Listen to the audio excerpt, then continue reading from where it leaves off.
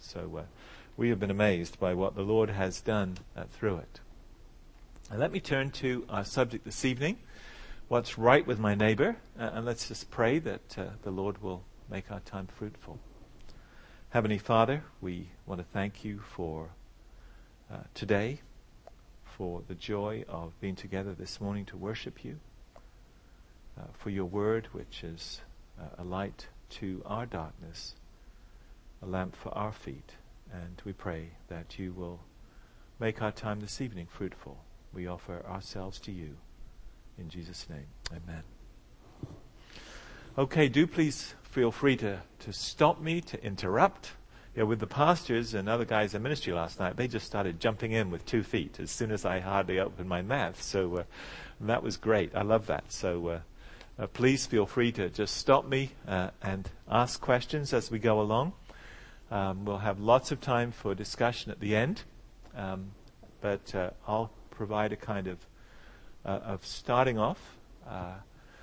And my challenge to you really is this, to ask yourself the question always, what's right with my neighbor, rather than what's wrong with my neighbor. What's right with this guy I work with, or this woman, rather than what's wrong with them. My challenge to you is this, that if you desire to speak to family members who are not Christian, how many of you here have close family members who are not believers? People in your immediate family. 2/3 of you. How many of you have people in your extended family who are not Christian believers? Almost everybody. There's probably 1 or 2 of you who can say, everybody in my family for generations, uncles, aunts, first and second cousins, grandparents, great-grandparents are believers. I have a colleague like that at the seminary. Everybody he knows in his family, thousands of people going back to 1830 has been a Christian, for almost 200 years, and it's just wonderful. God loves to work through families. That's what he does.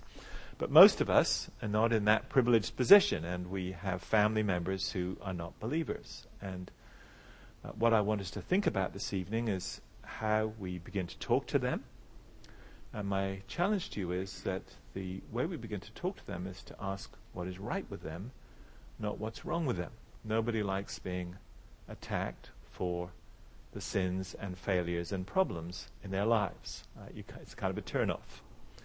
Now, it's not just that, of course, but as you think about the examples I used this morning, that's exactly what Jesus does. Fundamentally, his relationship with the Samaritan woman and with Zacchaeus begins with something good about their lives. And there are many other examples like this in the Gospels and also in the book of Acts. The people Jesus attacks for their sin are the really holy, righteous people in the church, not the people outside. Those people, Jesus looks for what is good in them and builds on that. And that's just fascinating to see. And the same is true when we read through the book of Acts. Now, what is our calling?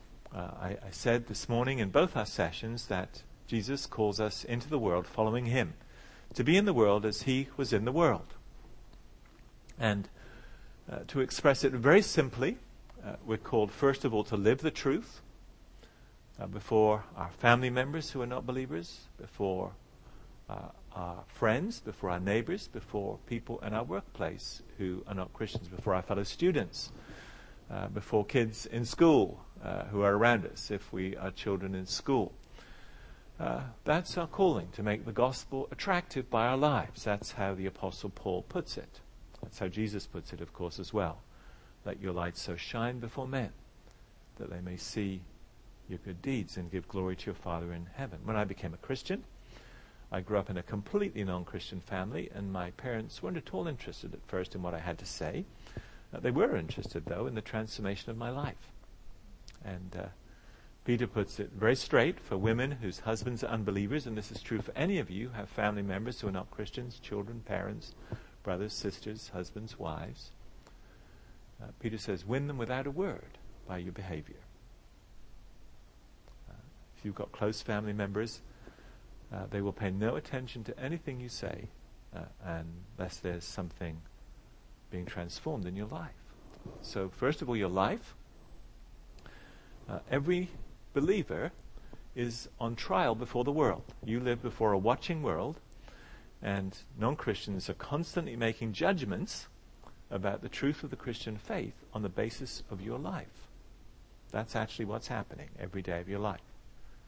The way you live as husbands and wives, as parents and children, the way you work, the non-Christians around you are drawing conclusions about whether Christianity is worth paying any attention to or not. That's simply the reality. We have to accept that. We may not like it, but that's the way it is. That's the way actually it ought to be. We have no right to encourage somebody to believe in something unless it actually changes the way people live. So your life is on trial. And you are called, like Jesus, to commit yourself to deep friendships with unbelievers. That's what Jesus did. That's what he spends his life doing. That's what he's criticized for. His intimate friendships with sinners.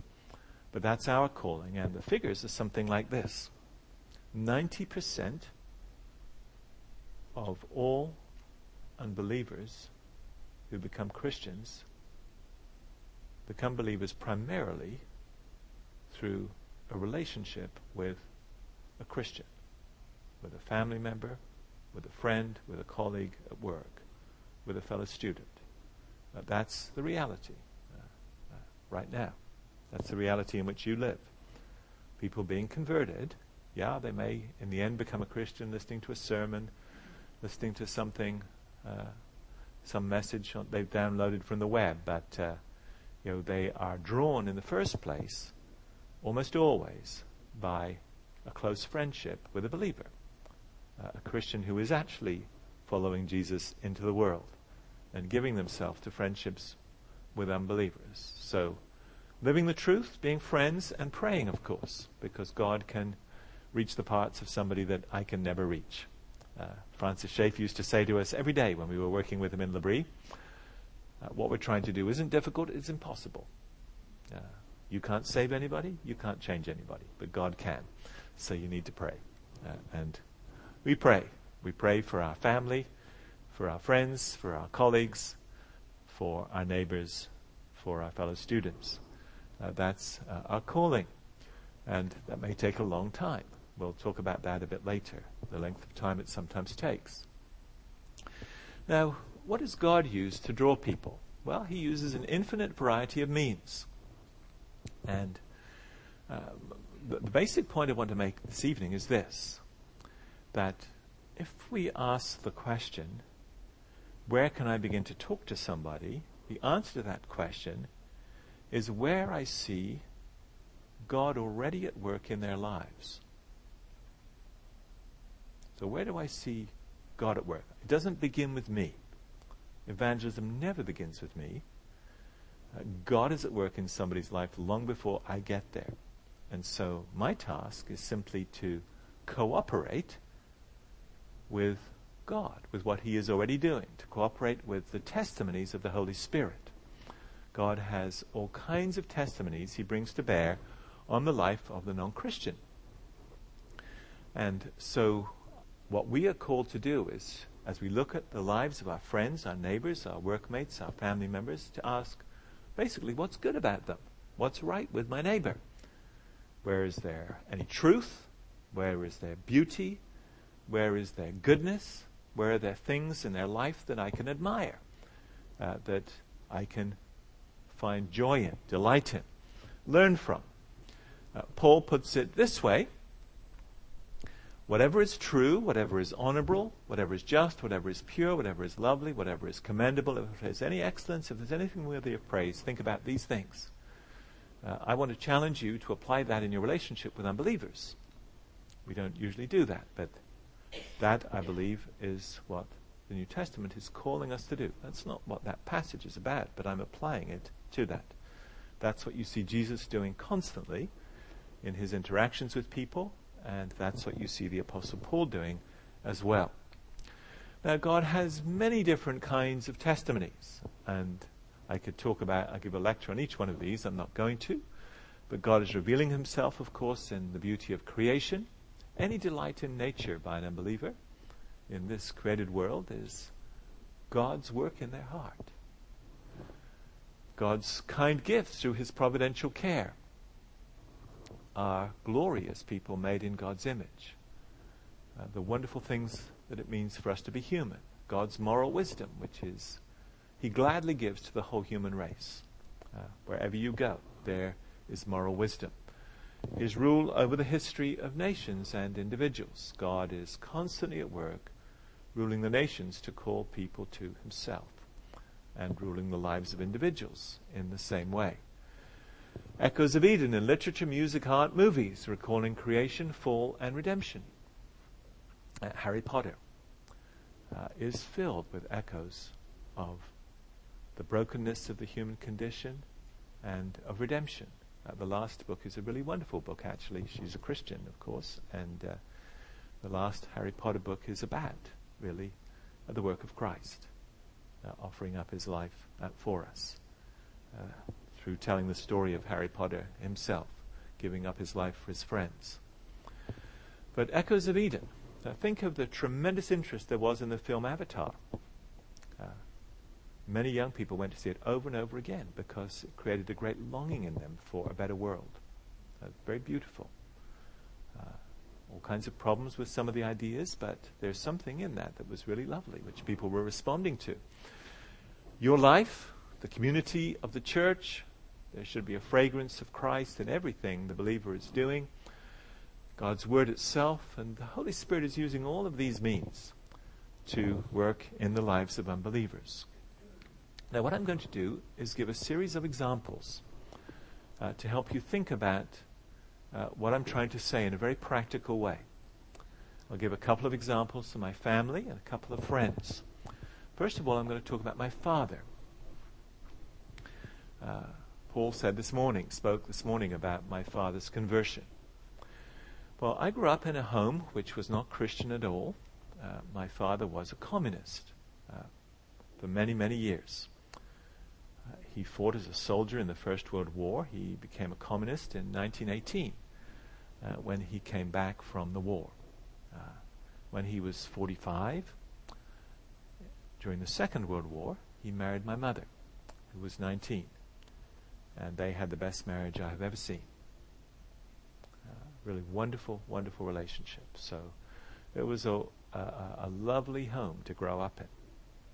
I became converted at university, and then Paul was talking about it this morning. I became a Christian in 1966, and it was in my final year at university.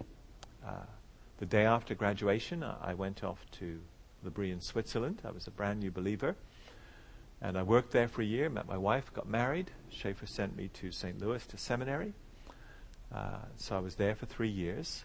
In all of that time, I graduated in 71. In those 5 years, I had spent maybe 3 or 4 weeks at home with my family. A little bit of time on my honeymoon, a day or two here, but very little time. But we did stay in very close touch. In those days, you couldn't fly from the States to England unless you had a great deal of money, and I was a student. So I didn't have a great deal of money, and my parents were very poor, really poor. I grew up in very severe poverty, but in a really wonderful, wonderful home. Material things I learned as a child were not the most important things in life. Our family was the place where everybody wanted to come, because my parents had this wonderful marriage and were such great parents and were very hospitable. Now, when I graduated from Covenant in 1971 in St. Louis, the seminary wanted me to stay and teach. But we felt compelled to go back to England. My father was not a Christian. He was 75 years old, and he was very, very ill. And so for our final year there, we were praying about going back to live near them and so that I could have the opportunity to share the gospel with him. I didn't want him going to hell. And so we felt constrained to put all plans for ministry on one side and simply go back to live near them. And so we prayed earnestly about that. Lord, where are we going to go? Help me find a job. Well, just a month before I graduated, Francis Neither Schaeffer came to St. Louis to teach at the seminary and do other things in St. Louis, and my wife and I had organized their schedule, so we were running them around, and on the final evening we had dinner with them, and they were catching us up. We had worked with them in their home in Switzerland. That's where we met. My wife was Francis Schaeffer's secretary. I was Edith Schaeffer's cook. That's how we met each other, and got married while we were there. But they told us that evening that God had just given L'Abri a new property, a big English manor house in the south of England, and that one of their daughters and sons-in-law had just gone to work there, and they needed somebody to help them get the work going. And I said, "Where is this?" And it was just 15 miles from my parents' home. And we were going to be leaving a month later. There God had opened this extraordinary door. Of all the places in Britain that he could have given L'Abri a property, in his kind providence, that's where it was, where we were going. And this was the ministry we loved best in the world. There we were being asked basically to go there. And so we applied, and they sent us a telegram saying, "Come immediately." So we went. And what that meant, of course, we got there in the late summer of 1971. And I was able to go over and drive over to see my dad every day for the last 6 months of his life. He became a Christian the next April, in April 72, and died in June that year. Now, how did I talk to him? Where was I going to begin? Well, what was right about his life? With my dad, that was very easy. He was such a wonderful man. I will tell you, every day of my life, when I think about how to love my wife, my father is my inspiration. My father, who was not a Christian believer until the very end of his life, at the age of 75. But every day of my life, he is my model, the best model I've ever seen, of how to be a good husband, of how to be a good father. He was a really wonderful, wonderful man in all kinds of ways. My parents were extraordinarily generous. They were very poor. My father worked as a gardener on a local estate and was paid just peanuts. But my parents sent us with gifts around the village, with food for people who had even less than they did. At Christmas, at Easter, at harvest. They were incredibly hospitable with the very little that they had. And there were many very beautiful things in my father's life. And so as I began to talk to him, basically, I said, here are these wonderful things. Your passionate commitment to marriage, your love for family. My father was very concerned about economic justice. He was a communist, after all, but passionately concerned about economic justice. And at each of those points, I tried to show him that these things are God's gifts to us, that they have no place in Marxism at all. Marxism saw marriage as a bourgeois institution. And in the Soviet Union, it was abolished in 1917. The damage was so great that already by 1923, they reinstituted marriage because of the chaos that was caused. But I showed how this is the way God has created us. He's created us, male and female, to delight in each other, to become one. This is his gift. God is the Father from whom every family in heaven and on earth derives its name. God is the one who cares about justice far more passionately than Karl Marx ever did. And I read him that wonderful passage in James chapter 5. Listen, you rich people, weep and howl for the miseries that are coming upon you. You have withheld the wages of your laborers. You've fattened yourselves for the day of slaughter. And my dad loved that passage. And God is the one who really cares about these things. He's the one who's going to bring justice to this earth. and punish every kind of wickedness. So, and my father listens. Every day I'd go and I'd talk about these things and how they were God's gifts to us. They had no place in Marxism, so in one sense I was giving with one hand, this is the truth, and taking away with another. It doesn't fit here, but this is where it comes from. And my father responded. And he became a Christian, as I said, just 6 weeks before he died. And that was a wonderful thing, yes. I just wanted to ask, so is the reason that you're saying that you want to start with asking the question, what is right about? I mean, what's right about this young man? What's right about this person's life? Is because then you can say this is because this is a gift of God. Yes. Yeah, these are God's testimonies in a person's life. That's exactly my point. Wherever we see anything good, all truth, all goodness, all delight in institutions like marriage and the family, these are God's good gifts to the human race. And where you have something like this in somebody's life, this is the area in the person's life where God is already at work, drawing them to himself. All God's gifts come from him and lead back to him. So what I'm seeking to do is simply cooperate with that work that God is already doing.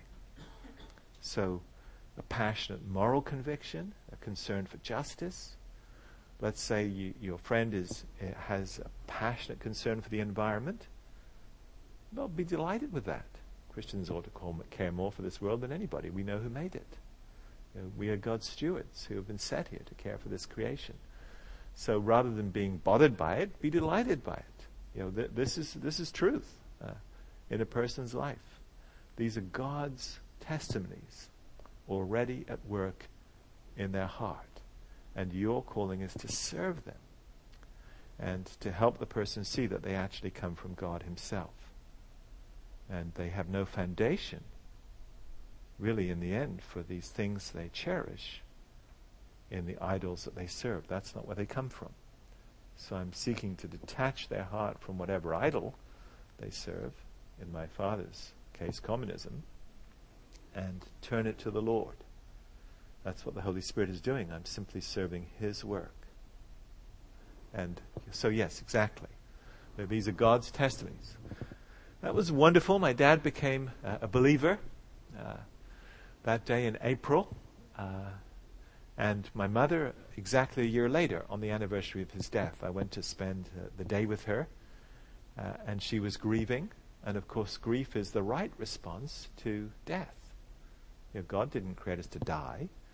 He created us to live in fellowship with him. And death is an abnormality. And grief is the appropriate response to it, to such tragedy. And so I went to talk to her about the resurrection that day. And God's wiping away of our tears. And that's the day she became a believer. Let's turn to somebody much more difficult. Probably the most obnoxious person I have ever met in my life. This is my stepfather. After my dad died, my mother married again 2 years later. She had been very happy, extraordinarily happily married. She was still in her late 40s when my father died because of the difference in their age. And so she thought, well, marriage is a wonderful institution. I'll get married again. She was very lonely. We had all grown up and just left home. And so she was by herself. She lived way out in the country. She didn't drive. She had really no means of getting around. And we had a bus that came once a week down our little lane way out in the boonies there. And so she thought, well, I need to try to meet somebody. And so she put an ad in the Lonely Hearts column in the local newspaper. And this guy answered it. And, she told me she was going to marry him. I said, Mum, you hardly know him. You can't tell your mother who to marry and not to marry. I tried. But it was challenging. I said, he's not a Christian. And you really don't know him. He was a person who could make himself very delightful, just very humorous and very friendly and engaging. But I said, you have no idea really what's underneath. And he's utterly uninterested in Christianity. She said, well, I'm going to marry him anyway. So I did the wedding, and it was just really dreadful. He got drunk at the wedding service and actually reached over and tried to grab my wife's breast right in front of my mother during the middle of the wedding service. And it's the only time I've done a wedding, and I've done lots of weddings, where I've wanted to knock the bridegroom out. I was really furious. I was angry for my wife. I was humiliated for my mother.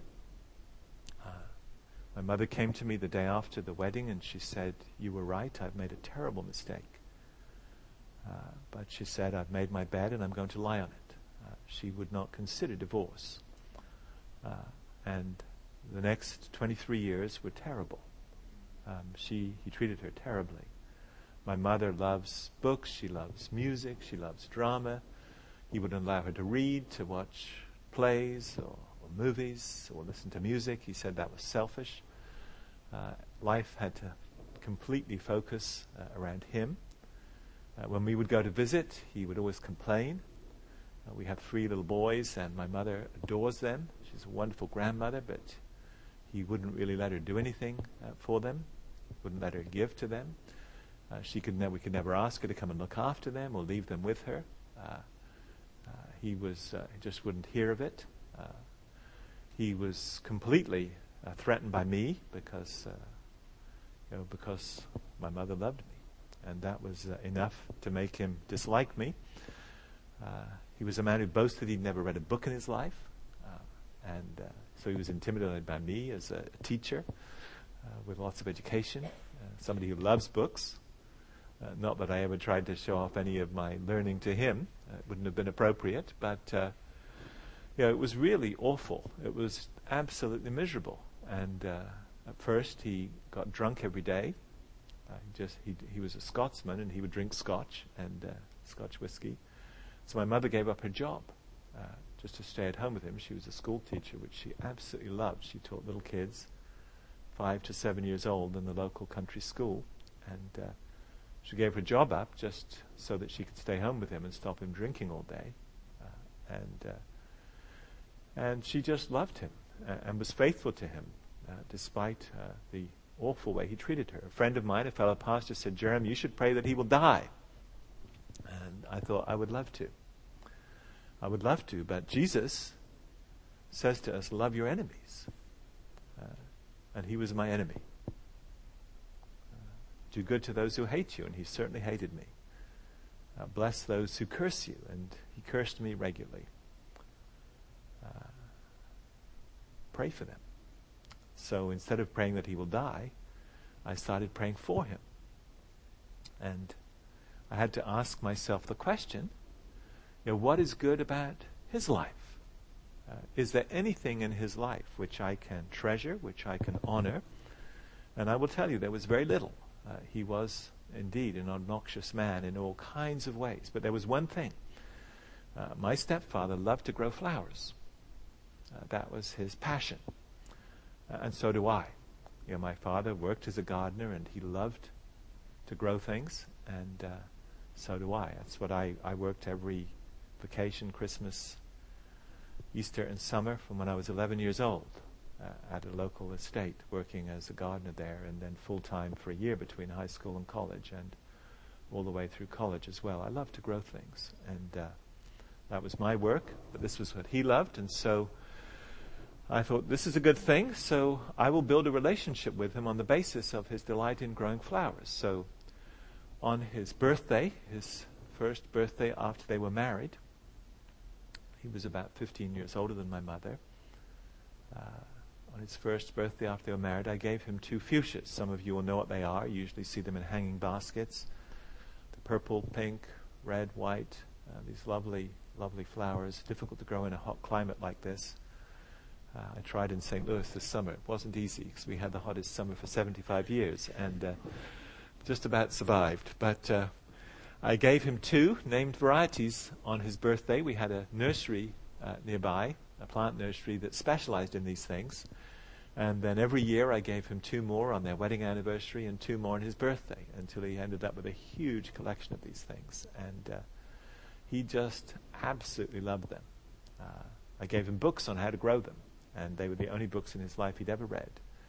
And he just read them from cover to cover. He entered these flowers in the local, every village in England has a flower show, a vegetable show, and he entered these things in there, and he won prizes with them. You know, he was just so proud of them. And they were the basis of my relationship with him. We eventually developed, it took many years, a good relationship. And good enough that they were prepared to come and visit us in St. Louis. After we moved to St. Louis, they came 3 times and stayed 2 or 3 weeks each time. And on the very last time he came, he was 86 years old. And it was just a few months before he died. And he'd never wanted to come to church because he hated church. Like most British people, he despised the church, he despised pastors, utterly uninterested in Christianity. And that particular Sunday, I was preaching in one of our churches there, and he said, "Jerram, I know you're preaching, could I come and hear?" And I was astonished. And I thought, Lord, you have to give me the words today to say. This is the one occasion in his life he's going to listen to a sermon. And so he came, and that afternoon I was out in the backyard, and he came out to me and he said, "Jerram, I know I don't have long to live, and I'm afraid to die." And he became a Christian.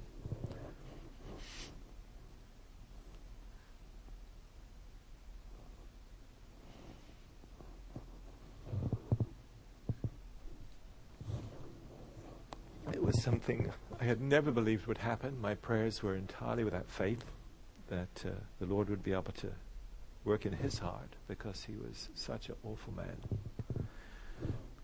And the last 6 months of his life, he lived 6 months, he treated my mother really well.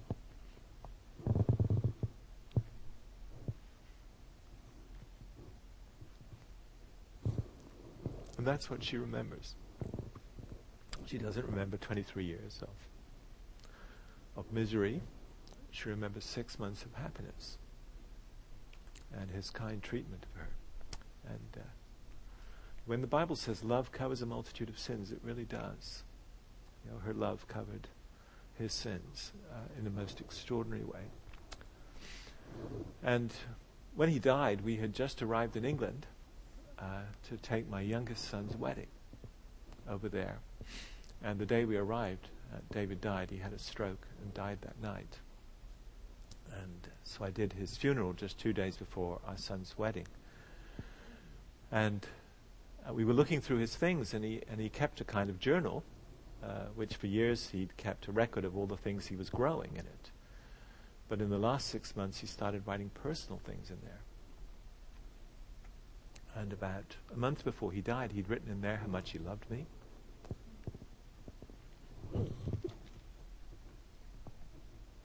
And that he wanted me to do his funeral.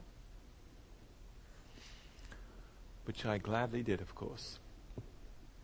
We covered his coffin with pots of fuchsias at the funeral service. And then on his grave we put a hardy one, which will survive the English winters. And that's where it's growing to this day. Because it was that little thing. That was what God used. Of course, he used my mother's love more than anything.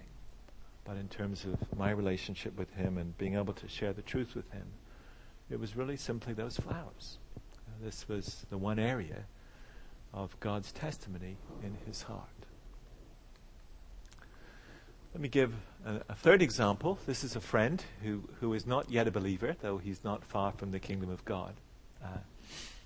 His wife became a Christian about 38 years ago in the church where I served as a pastor in England, and is one of my wife's very dearest friends.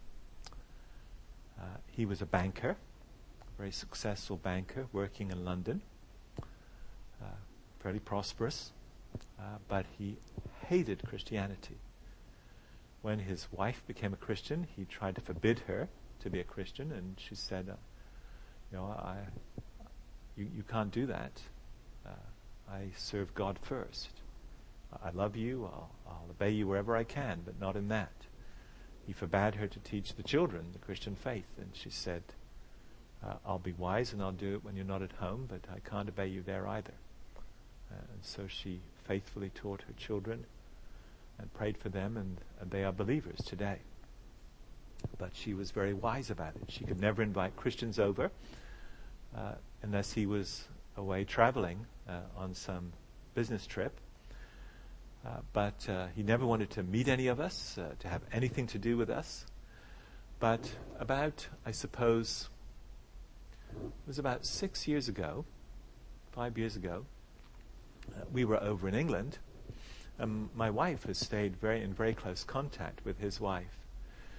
And I guess I'm less of a threat because I live 6,000 miles away from him, 5,000 miles away.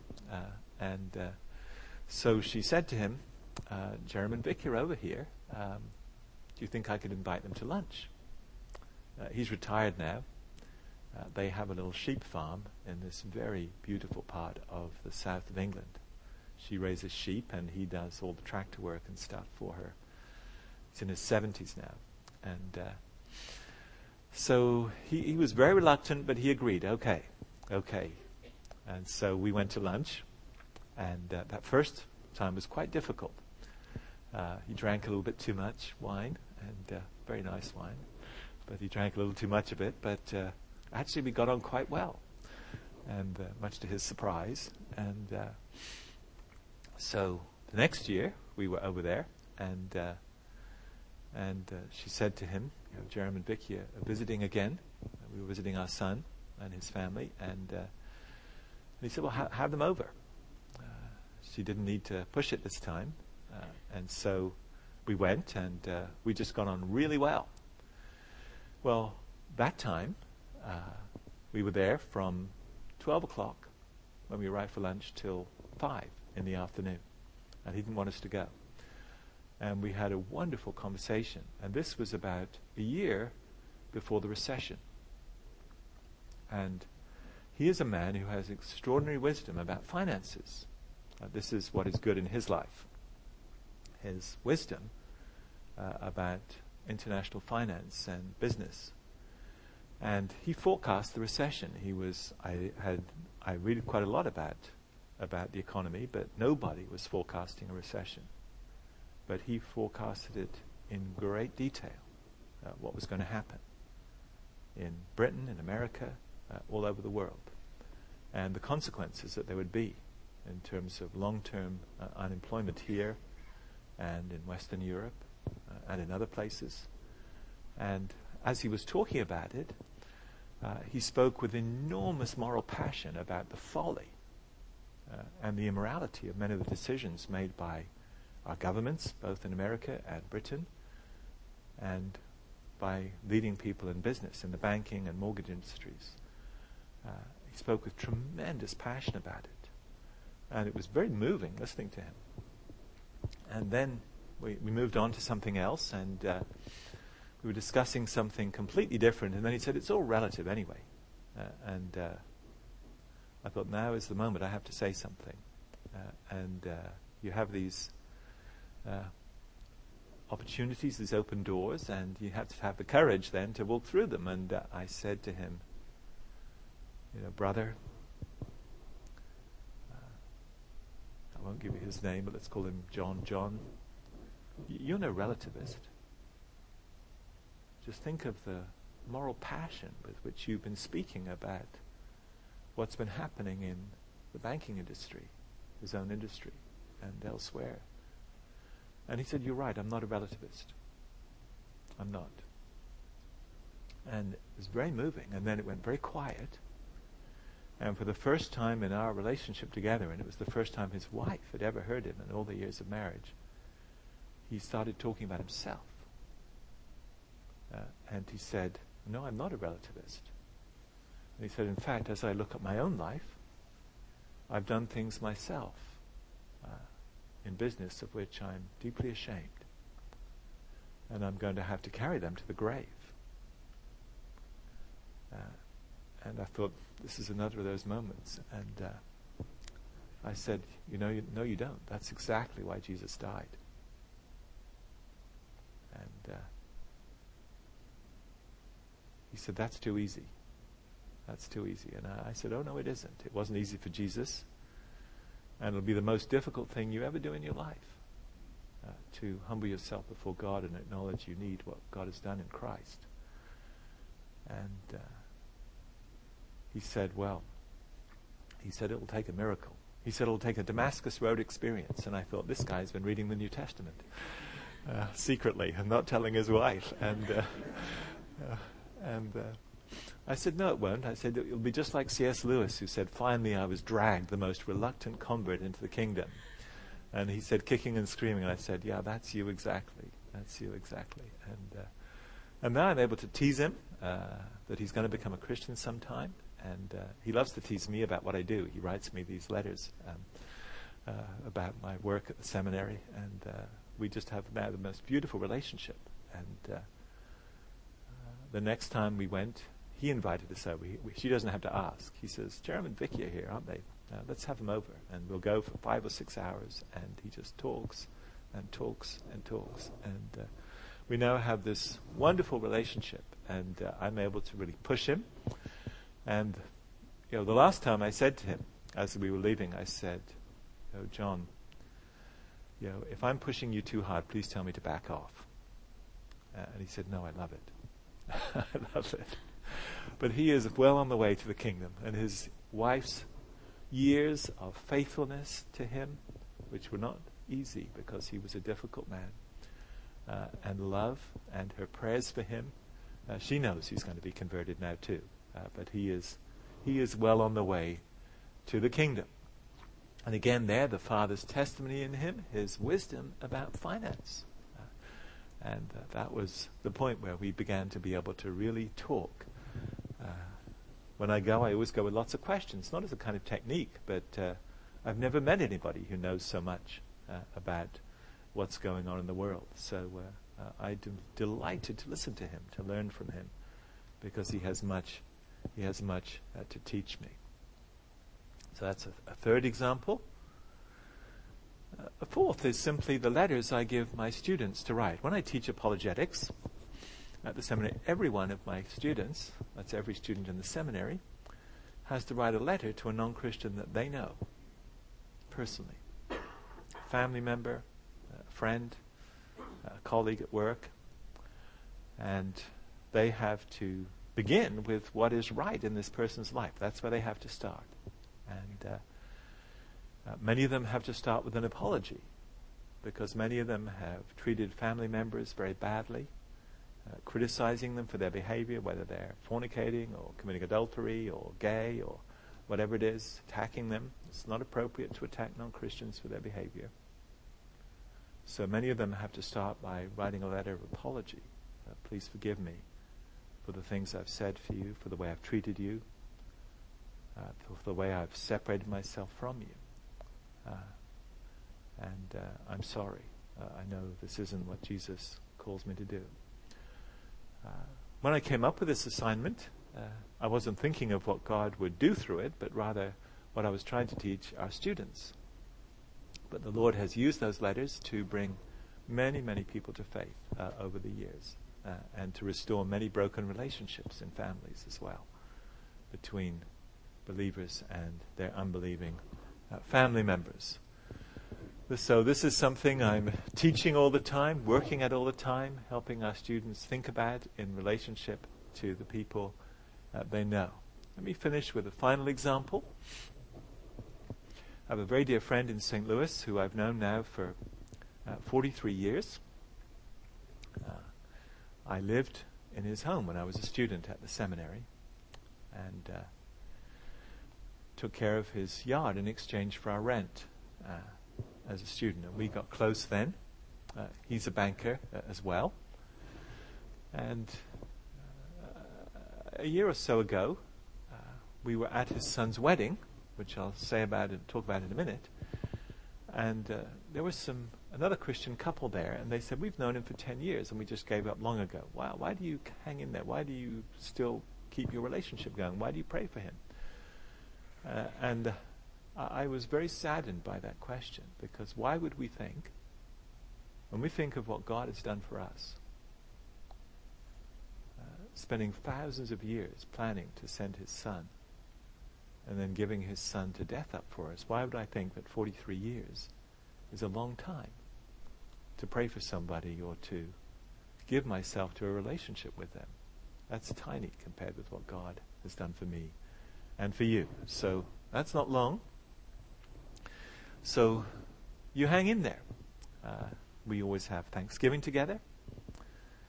In their home, we usually have Christmas together, Easter.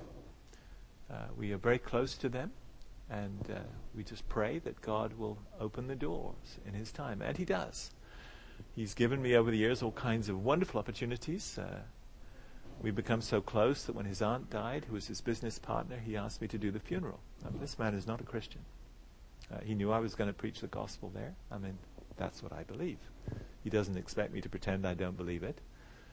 So I had this wonderful opportunity preaching the gospel. His aunt, it was very moving. There was one other Christian at the funeral, who was the elderly African-American maid who had looked after this woman in her 90s for the last 30 years of her life and served her. And she was a believer. And she had led this old lady to faith in the last few months of her life. She was the other Christian there, but all of this old lady's friends were there. There was like 60 people in their 70s and 80s. And none of them had ever been to church in their life. There's lots of people in America like that. What they heard that day was completely new. And it was just wonderful. That's one door that God has opened through my relationship with this guy. And then a year or so ago, their son got married. He's an atheist. He married a committed Muslim. His family moved here from Pakistan about 35 years ago. And that was a challenge doing the wedding, because there were about 35 Muslims, 15 Jews, a couple of Japanese Buddhists, lots of atheists, agnostics, a handful of Christians. It's a very interesting wedding to do. And I think I prayed about that one more than anything I've ever done in my life, because it was such a challenging setting, because the parents were furious. The Christian pastor had been asked to do the wedding. The Muslim parents, they're very, very angry. And so that was a challenge, just praying about that one. But the Lord opens doors in unexpected places. So pray. That's the most important thing. Who is sufficient for such situations? None of us are. But with God, all things are possible. It's impossible for us to save people, but God is the one who is able to do things. And I'll finish just with these lovely words from 2 Corinthians. You and I are jars of clay, but we have the treasure of the gospel in these jars of clay to show that the surpassing power belongs to God and not to us. Amen. Okay. Questions? Questions? Yes, sir. Whenever you were at that wedding with all the Muslims and atheists and everything like that, would you have to get really careful about how you said the gospel at the wedding and everything, or did you just come out and say exactly? No, I had to be very careful. It's a good question. What about at the wedding with all those Muslims there? Yeah, the parents were very furious that a Christian was going to do the wedding, so of course I had to be careful in that setting. And I had to be careful. I had to design the wedding service a little bit differently from usual. And in my sermon, as I said, I prayed more for that sermon than any message I've ever given in my life. I prepared hard, but I prayed a lot more. And the Lord was very kind. I think I've had more comments on that message. It was less like 7 or 8 minutes long. This was an outdoor wedding in a meadow in Maine. I had more comments on that sermon than any message I've ever given in any setting. I had some wonderful conversations with the Muslims afterwards. And one of the things that happened that helped was we arrived up there 2 days before the wedding. And on the day we arrived, they had a kind of casual get-together where nobody was introduced to anybody. And I thought, I've got to make an effort to get to meet this girl's father. And he didn't know who I was, so I just went and started chatting with him. And just asked him about the political situation in Pakistan, and I'd been reading about it. It was just after the assassination of, a few months after the assassination of Benazir Bhutto, who was running, wanting to be the Prime Minister. And we had this wonderful conversation. And, we got on just great. And so the next night, we had this formal dinner where everybody who could, our hosts, the son's parents, bought my wife and I Pakistani clothes. We had this Pakistani dinner, so I was wearing this long robe and this golden sash, and it was kind of beautiful, this clothes, and a pair of these, white pants. And I get introduced, of course, to the bride's parents. And he looks at me and he says, "You? You're the pastor?" And it was too late for him to hate me. We were getting on fine. And, so that helped enormously. Having made the effort to talk to him before he knew who I was. And to discover that I was a reasonable human being who had ideas, in common, things we both cared about. So yes, I had to be very careful in that setting. I couldn't just come straight out and preach the gospel, but I certainly gave a message that was genuinely Christian. And I had a lot of response from Muslims at the wedding, at the reception. I talked for hours with people afterwards, and the young couple themselves have told me several times, we think about what you said every day of our married life. We go back to it, and I've been asked for so many copies of it by people who were there, and it's just been very moving, and I know the Lord is continuing to use it. But yeah, you obviously have to speak with care in some settings.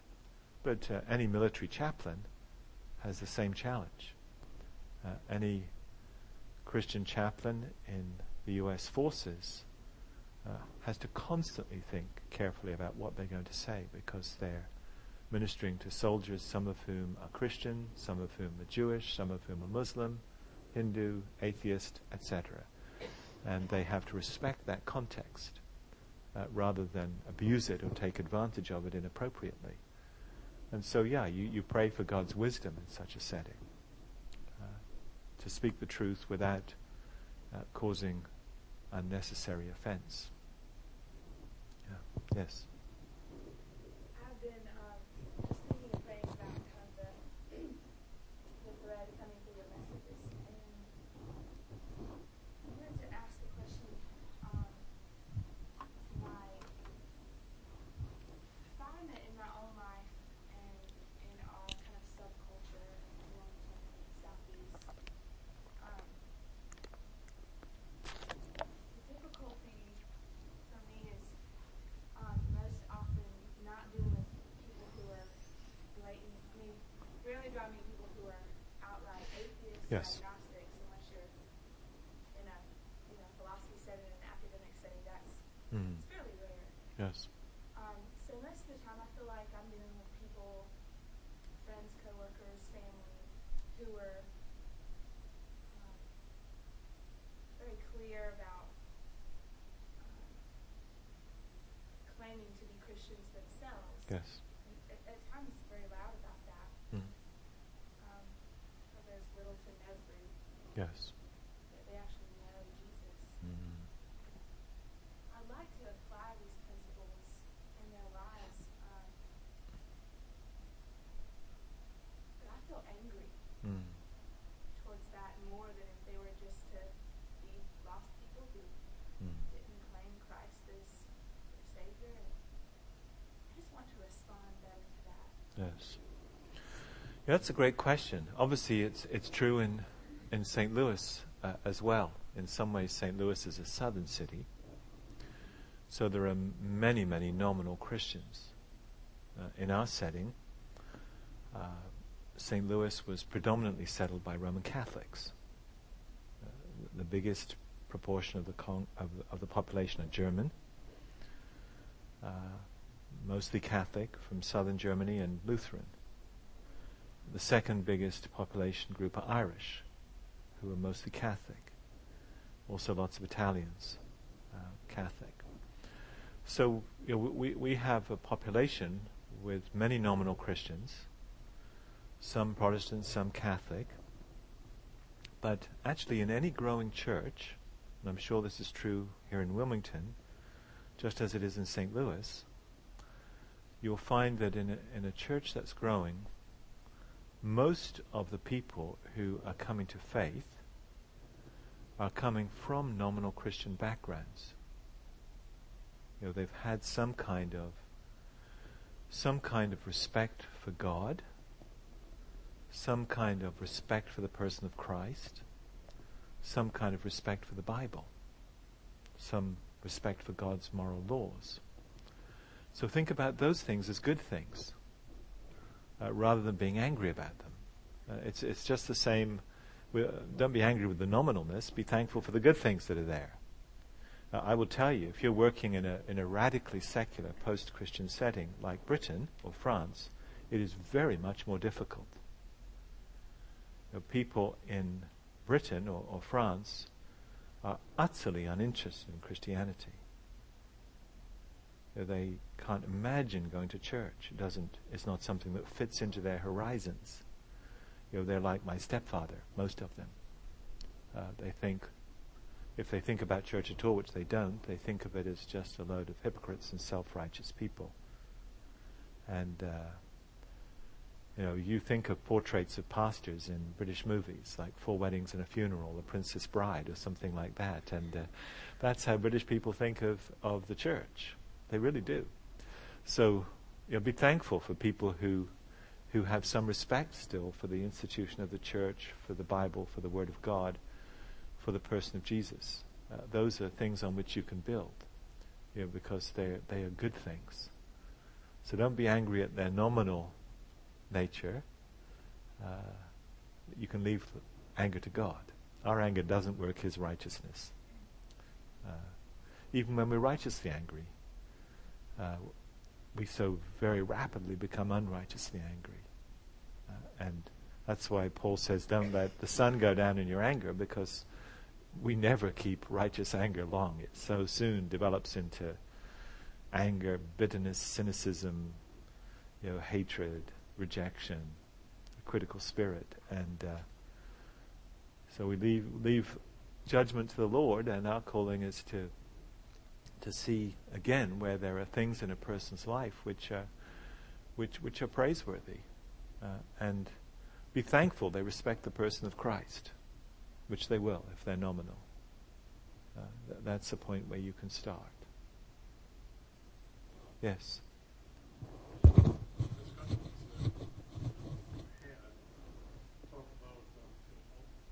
Building a long-term relationship in a sense with some of these people. Mm. I can remember a time in the Chicago O'Hare Airport, somebody from Moody Bible Institute, I don't know if it was a class or whether it was his mission, he was spreading the gospel in Chicago O'Hare. Yes. And he picked on me, and I had a little fun with him. Having been a Christian, I thought, okay, well, answer this, answer this. And then I confessed to him.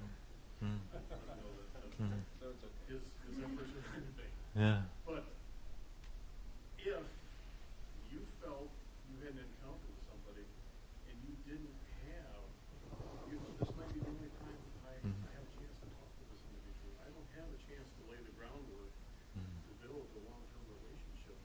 But you did feel a calling to share the gospel in a sense. Would you feel a need to press toward a conviction of sin? That's a very good question. Let me answer that make a series of simple points. First, it's important to have a sense of urgency. I did with my father. He was going to die. There wasn't much time. But even in such a setting with a person I loved desperately and did not want to see in a very personal way facing the judgment of God, even there you know that God saves people. It's not up to me. So yes, I need to have a sense of obligation. I need to have a sense of urgency. But I'm not the person to say, this is the only opportunity this person will ever have to hear anything. That's God's business. I'm not afraid that God is just dependent on me. He is sovereign. And my confidence as an evangelist is that God is the one who saves people. And if He puts me in contact with somebody, whether it's for long term, like my friend I just spoke about, who I've known for 43 years, or somebody on the plane, I don't know, maybe I'll have a conversation with somebody tomorrow morning. I occasionally do on planes. I don't like telling those stories because it's easy for evangelists to tell such stories and make themselves sound brilliant. Aren't I good at communicating the gospel in a moment to this person I've never met before and will never see again? Well, sometimes you do have that opportunity. For an example, last year I was flying home, earlier this year, from Washington, D.C., where I'd gone to do a weekend for the C.S. Lewis Institute there. And on the plane, the guy sitting next to me, we just started chatting, and he was an economics professor at Mizzou, the University of Missouri in Columbia, Missouri. And so, of course, I asked him what he'd been doing, and he'd been doing some kind of advisory thing for some department of the government there, just flying out of Washington. And so he asked me what I was doing, and I told him, and he just laughed in derision.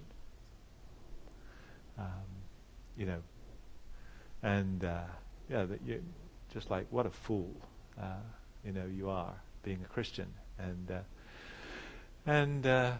said. Then he told me very proudly he'd grown up in a Christian home. It was actually very liberal theologically. His grandfather was a very famous liberal Lutheran pastor, and he said, I gave up Christianity at the age of 17 because I thought the doctrine of the Trinity was just absolute nonsense.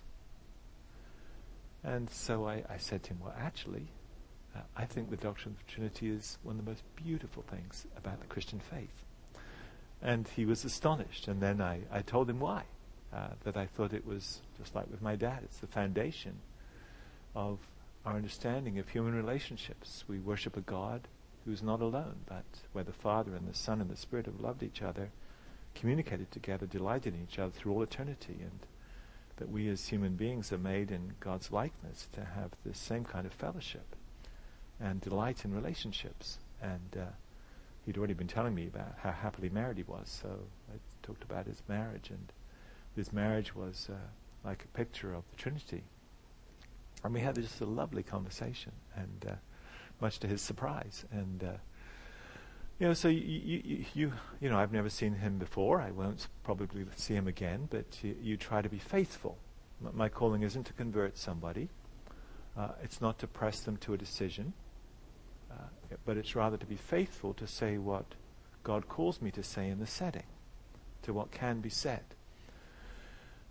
Working in L'Abri, often when people were getting close to becoming Christians, we would send them away.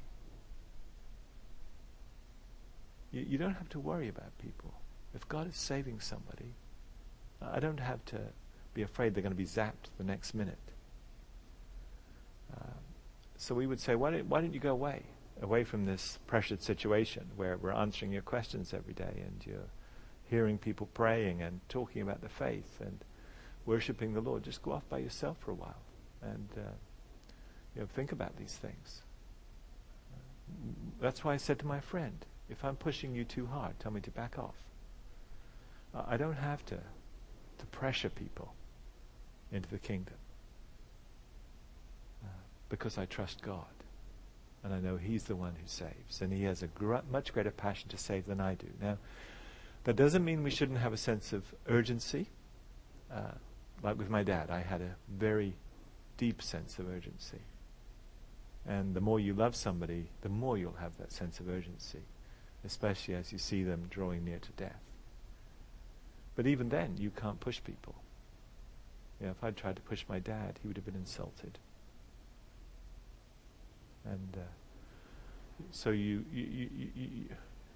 pray, because God can do the pushing. You press where you can, but it's not my place to press too hard and insist on a decision. One of the challenges that I know a lot of families have is just trying to figure out, as a parent, how does that exposure happen with our children? It's easy, not that it's easy, but I can make some judgments on who I'm talking with as an adult and how I interface with that, but then how do I do that with my kids? That issue is it's easy to say, well, when they're 25, but, somewhere between 0 and 25, trying to navigate that. Yes. Yeah, it's a great question. And I would say, obviously, our boys, we taught them from when they were like 3, 4 years old. Well, you teach them, as you're teaching them the gospel, that being a Christian, being somebody who loves Jesus, means we're called to a life of mercy and kindness. So as soon as they started school, preschool at the age of 4, we taught them that their calling was to look out for kids who were lonely and hurting and be kind to them and merciful. And what that meant as little boys, I had 3 sons, they were getting to know all kinds of children who came from very broken and very sinful settings. And they were inviting these kids to our home because we were deeply committed to hospitality, and they would get invited to their friends' homes. And we let them go.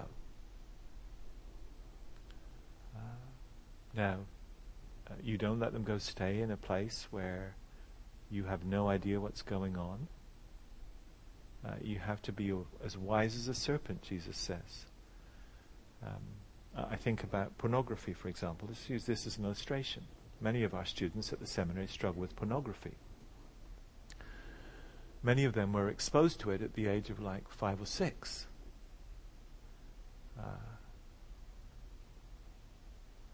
When they were totally uninterested in it, but got kind of fascinated by it, even though they didn't really know what it was. It was either their father's stash of pornography they found, or an uncle's, or their next door neighbor's, sometimes the pastor's. I'm quite serious. Somebody who claimed to be a Christian. And and then they became addicted as little boys, without any idea really what they were getting into, and before they were aware of sexuality themselves. And that is a tragedy. So with our sons, you have to be acutely aware of what they're being exposed to wherever they go. And if we thought that they would be in a situation where they would possibly be exposed to challenging things, we were very careful. We talked about everything that was going on. A lot of that has to do with the kind of relationship you have with your children, so that they will talk freely. They're going to be hearing lots of stuff all the time, which you don't agree with. Our children were exposed to people who cursed and blasphemed, etc., from when they were very young. It wasn't something they ever started doing themselves. It's not the way we talked. But many of their friends did, and their friends' parents. But I don't think these things had a damaging effect on them in any way. The effect of it was to actually make them delight in our family life, which was so much happier than these situations into which they were going. And their friends loved our family often better than they loved their own, because of the hospitality and the love they experienced when they came into our home. So, of course, you have to be careful. You have to be as wise as a serpent. And there are all kinds of situations which you wouldn't let a child go into. And you have to be careful about that. But you can't but just be suspicious of all non-Christians. and think that because these people aren't Christians, then that means there's going to be terrible things happening in their home. It may very well be that this non-Christian home has the best marriage you've ever seen, like my parents. And don't assume that because your kids' parents, friends' parents are Christians, that means everything in the home is going to be wonderful. I'm very serious. We need to ask deeper questions about what's actually going on here. And whenever I talk about wife abuse, for example, in a church, I will find that basically 10% of the women are experiencing abuse in their homes. So I need to ask some deeper questions than, are these people Christians or non-Christians? I need to ask some questions about what kinds of sins are going on in the home. Am I comfortable with my children being in that particular setting, rather than making this kind of blanket judgment? Here's a Christian family, this isn't a Christian family, that's off limits. I'm certainly not going to get 6-year-olds going to a home where they're watching pornographic movies. That's not helpful to anybody. And so you really have to know what's going on. But that has to do with your commitment to actually know people yourself. So you're not just sending your children out like sheep among wolves. But you must teach your children to be merciful. You can't say, well, you can practice the mercy side of Christianity when you get to be 18 years old. I have students at the seminary who were taught by their parents to have no non-Christian friends.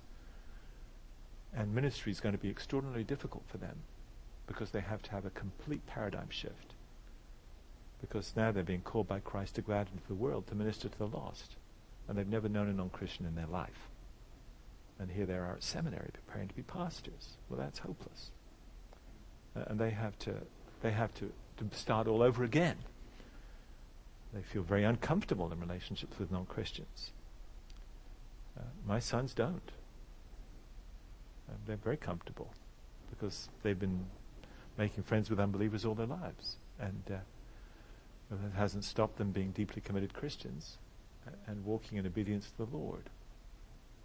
This is where we have to take Jesus very seriously. When Jesus prays for us in John 17 that we are to be in the world as he was in the world, and that includes our children, Jesus goes on to say, and I will pray that the Father will protect you from the evil one in the world. And I will say this to you, and it may sound kind of a paradoxical thing to say. It is safer for Christians to be obedient to Christ's calling and follow him into the world than it is to stay in the holy huddle of the church. Because we all need Christian friends. Our children need Christian friends. But that's not all we need. We're called to follow Christ into the world. And we'll actually be safer doing what he says. Let me give an illustration. A church I know really well, which I love very dearly, and which at one time was a church growing and regularly having non-Christians come in, became a church which became kind of ingrown. A friend of mine went there to visit, and I said, "How was it?" And he said, "Well, it was wonderful, but they're loving each other to death." And it was a kind of prophetic word. And 2 years later, the church split, and then 2 years after that, it split again, and it's now 3 little churches, which their combined numbers are smaller than the church itself was 20 years ago. And that happened because they became ingrown, and they stopped looking out and following Christ into the world, and became just committed to building this wonderful Christian community, where you end up biting and devouring each other to death, and that's what they did. And it's just a tragedy because there are people I love very dearly in that church, and I go back to minister to them when I can. But what's happened makes me very sad. They'd have done far better to carry on the calling which they were following at one point of serving the Lord and seeking to reach out and getting to know their neighbors and their friends and colleagues and love them and serve them, be merciful to them and share the gospel with them as God gave opportunity. But it does take time, of course. Coming back to your question earlier, it does take time. The average time in Britain, well, let's start with France. The average time in France it takes somebody to become a Christian after you first get to know them is 10 years. That's the average. It's not always that long. I have a French daughter-in-law who grew up in a non-Christian home. She became a Christian within a few months of meeting my son. But that's very unusual. Her sister and her friends, they've been married now for 15 years. And they've been praying for them. We've been praying for them. We've been doing everything we can to reach out to them. Some of them are interested, but nobody else has yet become a Christian. But if you go to work in France, that's what you will expect to see. An average of 10 years. It's the same in Japan. In Britain, the average is about 5 years after you first get to know somebody for them to become a believer. Here in the States, it's usually 2 or 3. That's the average. Of course, there are people who become Christians quicker, and there's some much slower, like my last friend I mentioned there. It's been 43 years. But, I'm sure the Lord is going to save him. I don't have any doubt about it. But that's the Lord's business, not mine. In the meantime, I'll pray for him and hang in there and do what we can. Yes? Could you expand a little bit, of course, without, naming names or breaking any confidences, but what did that look like when a church started to become more in its own? Are there symptoms of that? Are there signs? Were there a red flag you saw early on? That's interesting. Well, yes, I remember several people going to them and challenging them to think about planting new churches. And at one point they almost called a pastor who would have done that. And this was really the turning point. They decided not to call him. Because one of the members said, if we vote for him, he's going to change us. And we're going to, we won't have this kind of situation where we're all meeting together every week. We're going to be split apart, and we're going to be going off to plant churches here, there, and so on in the community. And so they turned him down. And that was really the turning point. And they stopped really reaching out locally, as well as not planting new churches. They stopped reaching out. When I'd go to visit, I didn't see any new faces. It was just the same people still. And that was just very sad. So the whole focus became inward and on serving themselves, on building the community, teaching themselves, raising themselves, rather than looking out to the world. And that's deeply disobedient to the Lord. And it's, the church is called to be God's mission agent in the world. As the Father sent me, so I send you. And when we stop doing that, it grieves the Holy Spirit. And it also opens a door for the devil, who likes idle hands. And when we're not serving God in the way we ought to be, we become focused entirely on what we're doing, and then we start disagreeing about things. Because rather than having this mission, which we're passionate about, to the world, we just have these things we're doing for each other, which we start fighting about. I'm afraid this is a typical pattern in a church which becomes ingrown. And in such a setting tends to get smaller and smaller. More and more critical of other Christians, because nobody else is quite as faithful as we are. Nobody else has quite the community we do. Nobody else has the same doctrinal commitments we have. So there are all kinds of characteristics which are likely to happen in such a setting. We start fighting over details rather than being committed to the mission of God. And that invariably ends in sorrow and division. And I could give you dozens of examples of this, but I'm sure you've seen them yourself. In churches and denominations. Francis Schaeffer went through a spiritual crisis back in 1950 over precisely this issue. He looked at the churches of which he was a part, the whole movement of which he was a part, very conservative, very fundamentalist, very evangelical, very separated. And he just said, this is ugly. Where is the love for God? Where is the love for other Christians who are different? Where is the love for non-Christians? Where are the new hymns? Where is the new devotional literature? We are characterized only by the things we're against, not by anything we're for. And we're constantly fighting each other and striving for power and purity within ourselves. If this is what Christianity is, I don't want to be a Christian. And he went through a period of 6 months where he felt he had to go back to the beginning. He grew up in a non-Christian home and asked all over again, is Christianity true? Am I prepared to be a Christian? Do I want to be a Christian? And he came out of that both with a renewed conviction, yes, this is the truth, but also with a renewed understanding of the Christian life as a life of love, a life of service, a life of prayer, a life of dependence on the Lord. And what came out of that was his book, True Spirituality, which is really a classic. It was published many years later, but that was what came out of that, and a renewed understanding of the Christian life, and but also a new passion for outreach and for serving God's mission in the world.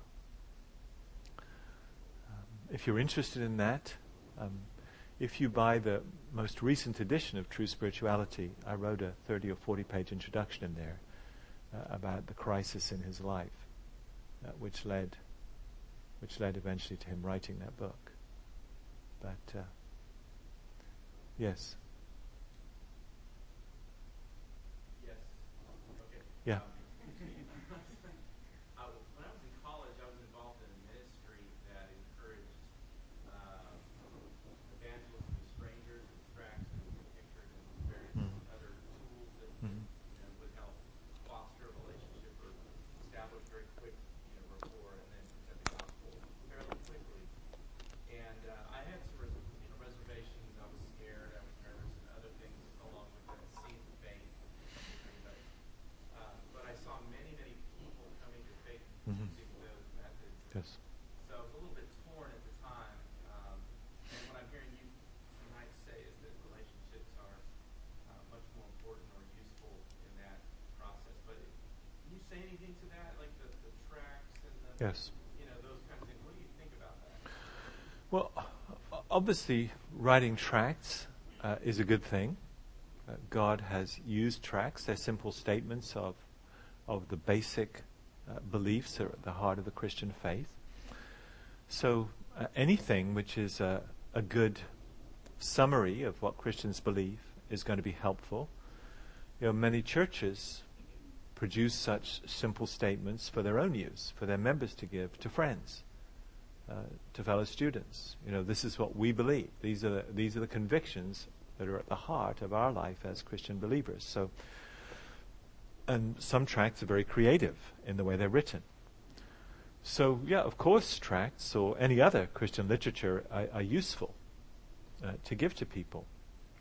And there's no question but that God saves people through very quick contacts. I've had occasions in my own life where I've seen people become Christians the day I've met them. But that's rather rare. That's not how God usually saves people. And in the Gospels themselves, you see many encounters Jesus has with people which don't lead to them coming to faith right then. There are occasions when they do, like the woman at the well and Zacchaeus, but there are other occasions when they don't, where we know they were converted later. Like Nicodemus, for example, or the rich young ruler. Appears to have become a Christian some months or a year later or whatever. We don't know exactly when. Many of the Pharisees were converted after Jesus' death and resurrection. Pharisees who must have heard Jesus' teaching and rejected it at the time. So,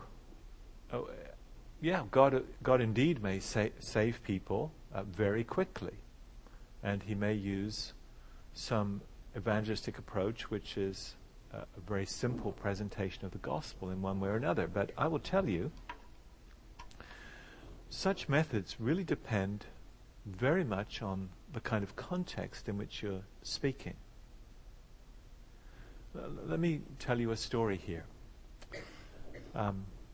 In Europe, which has been post-Christian for a long time, for a couple of generations, already back in the late 60s, we had many young people working with Campus Crusade, with InterVarsity, with the Navigators, with Youth with a Mission, with Operation Mobilization, other ministries like that,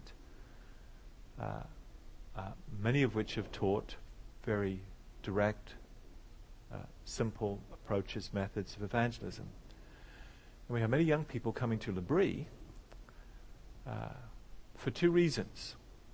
They'd come here from the States, they had been taught these approaches to evangelism, and they used them in Europe and they were ineffective. Almost invariably already. This was in the late 60s. And many of them would come to L'Abri with two questions. How do we talk to these people? The methods we've been taught aren't working. And secondly, very often the non-Christians would attack them for what they believed and say, you're crazy to believe this stuff. And so many of them came to have their own faith put back together because of the doubts that had been created by the unbelievers, which they didn't feel able to deal with, which started raising problems for them. And so we had just piles of people from wonderful organizations who had gone to Europe really like sheep among wolves, thinking that their methods would work, and they didn't work. Because most of those methods require, coming back to the earlier question here, require people who already have some respect for the Bible, have some knowledge of Jesus, have some sense of accountability to God, some expectation they're going to face judgment. In Europe, there was hardly anybody like that. Already in the 1960s, people don't believe in God. They have no biblical knowledge. Half the population of Britain in a survey last year didn't even know what Easter was. That shows you how ignorant people are of the Christian faith. Now, one of the things that happened there was one of these ministries, which will be nameless for the purposes of this if it's being recorded. One of these ministries, their young people had found it so helpful that their national organization invited Francis Schaeffer to come and speak to all their staff, because they'd found L'Abri's input so helpful in terms of talking to skeptical Europeans and also putting their own faith back together. But when headquarters back here in the States heard about it, it was vetoed by the leader of the ministry, who said, your calling is to just go pluck the ripe fruit. Don't take any notice of people's questions. Those are just a confusion, a rabbit trail. You just preach the gospel. If people, exactly, yeah, they're closed doors. Just move on, pluck the ripe fruit, and move on. These are like the people Jesus says, shake the dust off your feet. Just move on.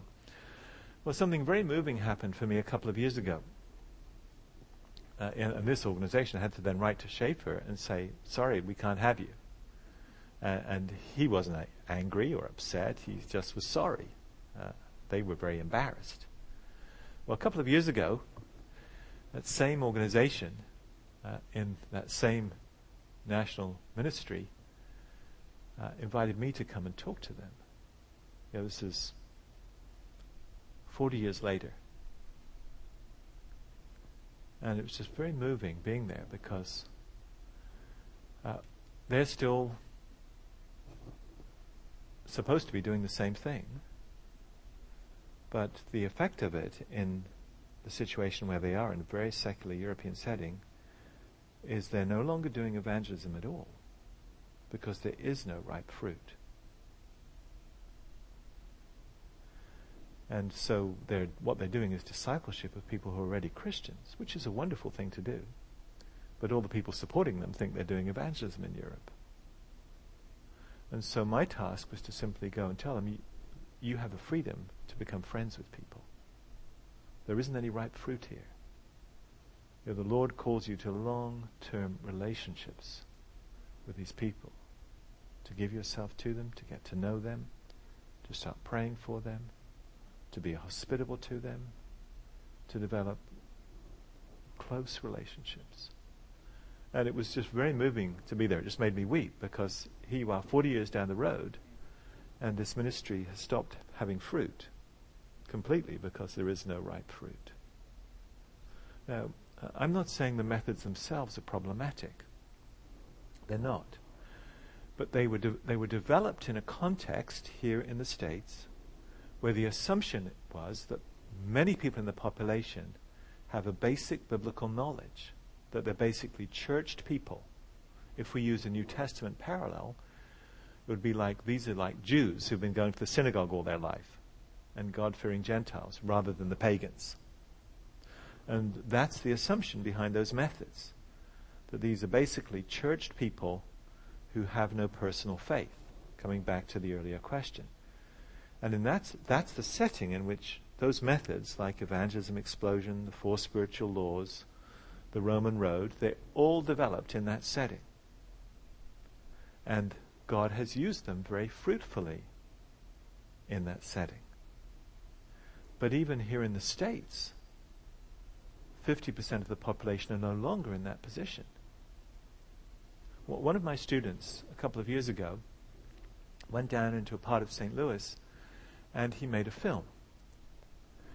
And he basically just asked people on the street, at random, 4 kind of basic worldview questions.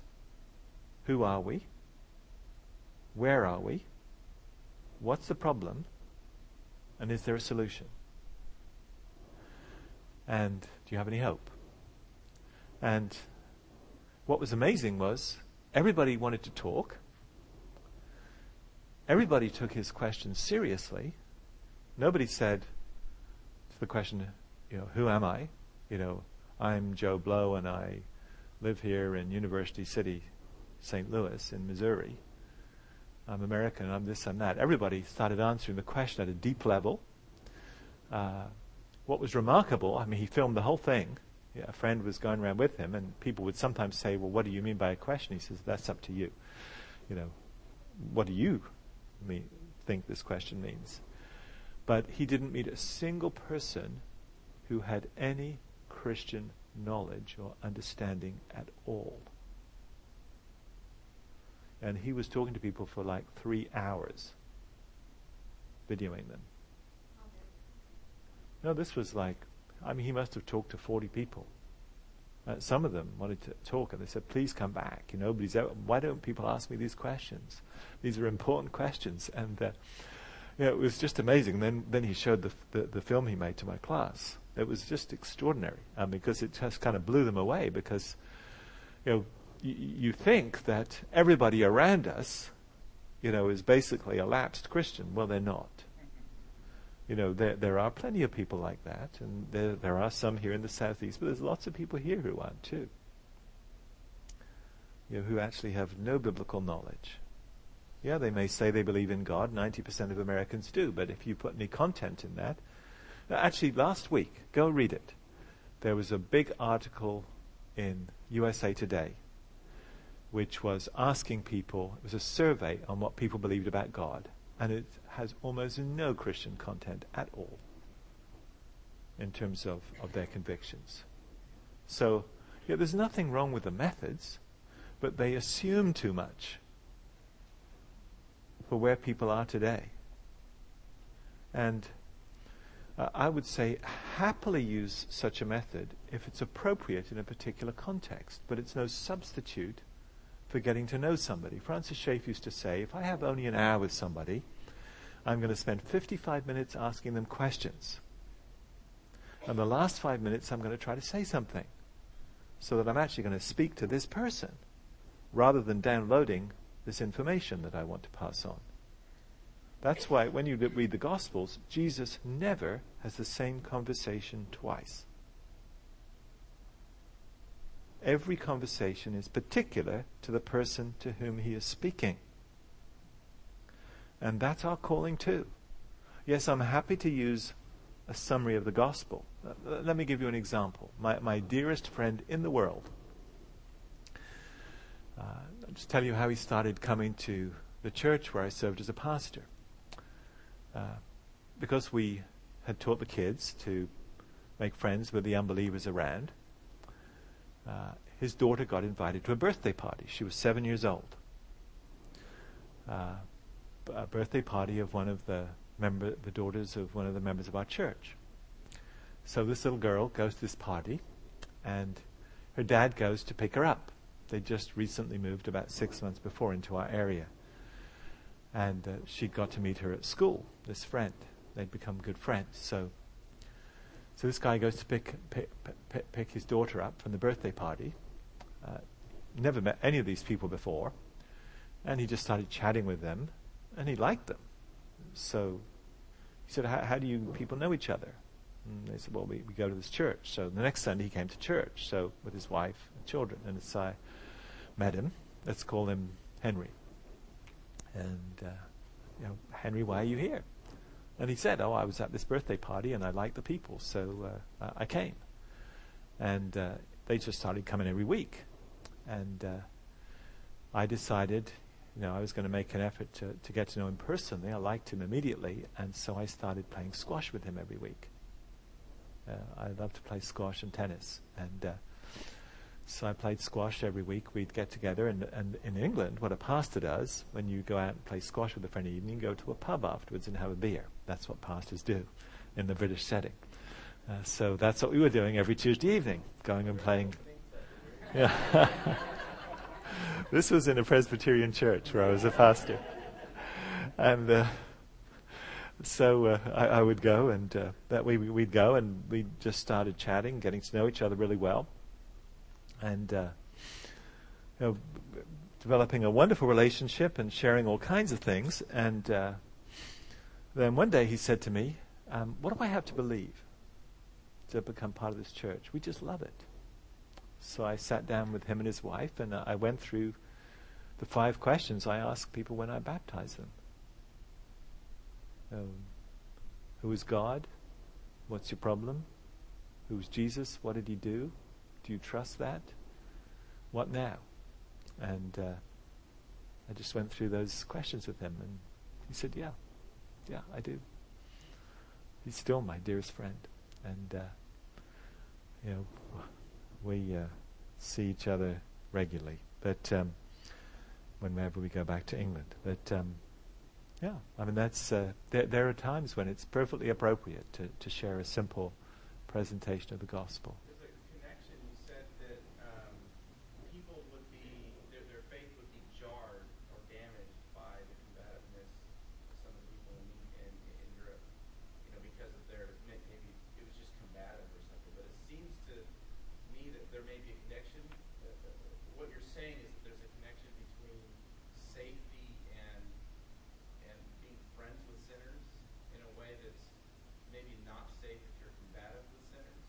Yeah, I think that's an interesting point. You never take it for granted that people are safe. We taught our sons to make lots of non-Christian friends, and they did. And so our home was just a constant kind of meeting place for all kinds of people. And especially when we moved here to the States, it was very interesting because they were English, and they felt so out of place, because actually the culture is very different. So almost all their friends were people from minority cultures. They were African Americans or Koreans or Chinese or Japanese or Malaysians or Arabs or Israelis or whatever. So we had this just parade of multicultural people through our home, and which was fun. Almost all of them non-Christians, and it was just very, very interesting. But you pray for your children. You don't assume they're going to be safe. I think it's very important that you answer the questions of children when they're very small. You don't just say to them, you're too young to think about that, just pat them on the head. You take them really seriously. In fact, I would say for you as parents, some of the most precious times you'll have as a parent are when you take your children's questions about difficult things really seriously. So if a 4-year-old asks you about death, you have a careful conversation with them about how terrible it is and the wonder of the gospel and the resurrection from the dead. Don't say you're too little to think about that. You don't want to ever do that. And don't just say, as what Shafe used to say, don't just load the problem on the donkey of devotion. You don't just say, well, pray and read the Bible. Shafe used to say, eventually the donkey of devotion will lie down and die, because you're asking it to carry all kinds of burdens it wasn't intended to carry. Christianity is true. So you answer questions. In fact, you need to raise them. As a pastor, one of the things I used to do once a month, we had a service where we always wanted people to bring their non-Christian friends. But we had a service once a month which was particularly focused for unbelievers. And on those Sundays, I would preach a sermon to the children. They would stay with their parents, but I would preach it as a dialogue. And I would take a basic issue like, who is God? What does it mean to be human? Who are we? What's our problem? Where is history going? How should we live? Some basic question, the problem of evil. And I would preach it as a dialogue with the children. And I would ask the kids, what does the world say about this? What does the culture say about who we are? And, some 5-year-olds say, we're monkeys, when children are aware of what's going on in the culture, and it's appropriate they should be. And so the kids would, and to preach a sermon like this, like a dialogue, you have to be much better prepared than if you've just decided this is what I'm going to say. You've got to have some idea of where the kids might take this. And then I would say, we think about what the culture said, and then I'd say, but what does God say? What does God's word say? And so what I was trying to do was develop in the children, and in their parents, of course. I mean, the parents loved those sermons more than any others, because they gave them wonderful opportunities for talking with their own kids. But it encouraged the children to realize that it's not a problem. We don't have to be afraid of what the world is saying. We don't have to hide from it. And Christianity answers the questions in a wonderful way. And so you're developing a biblical worldview and a deep conviction of the truth of Christianity in your children and young people. And so they feel comfortable with their friends. They don't mind if people raise objections because they feel secure with objections. My sons grew up in a setting where every day of their life they heard people asking me the most difficult questions imaginable at the dinner table, saying, how can you possibly be a Christian with this and that? And, my sons are sitting there, little boys, listening to all this stuff, these attacks on the Christian faith and on the Bible. And I don't think it hurt them at all. Helped them in all kinds of ways. We don't have to be afraid like that. That doesn't mean we take it for granted. We pray for our children. And you know that they're going to be faced with challenges to what they believe in the classroom, at school, and at college. They'll be, faced with challenges from their friends. How can you believe this? But you help them work those things through. You keep a channel of communication open, and just keep working away. And that the Lord is praying for their protection as well. And so we can be confident that He has them in His hands. What's your opinion of Europe? Is it coming around to being more open, or is it shut? That's a good question. Is Europe more open or shut? Well, I would say that everywhere there's a live church, it's growing. But they're starting from such a small base. You don't see a dramatic turning to the Lord in large numbers. Every live church I know has people becoming Christians in ones and twos, here and there. So I see good things happening, but the church is very tiny. And the powers of secularism there are huge. And so very, very challenging. But yeah, we have many graduates who go to work in Europe, and God is doing wonderful things through them. So yeah, good things are happening there. Jerram, thank you. He's going to hang around for a little while. If you have another question you want to ask him, there's some coffee and cookies out here. He didn't have to leave till 6 o'clock in the morning, so he's got 9 hours here. So what a friend this guy is. I met a new friend this weekend.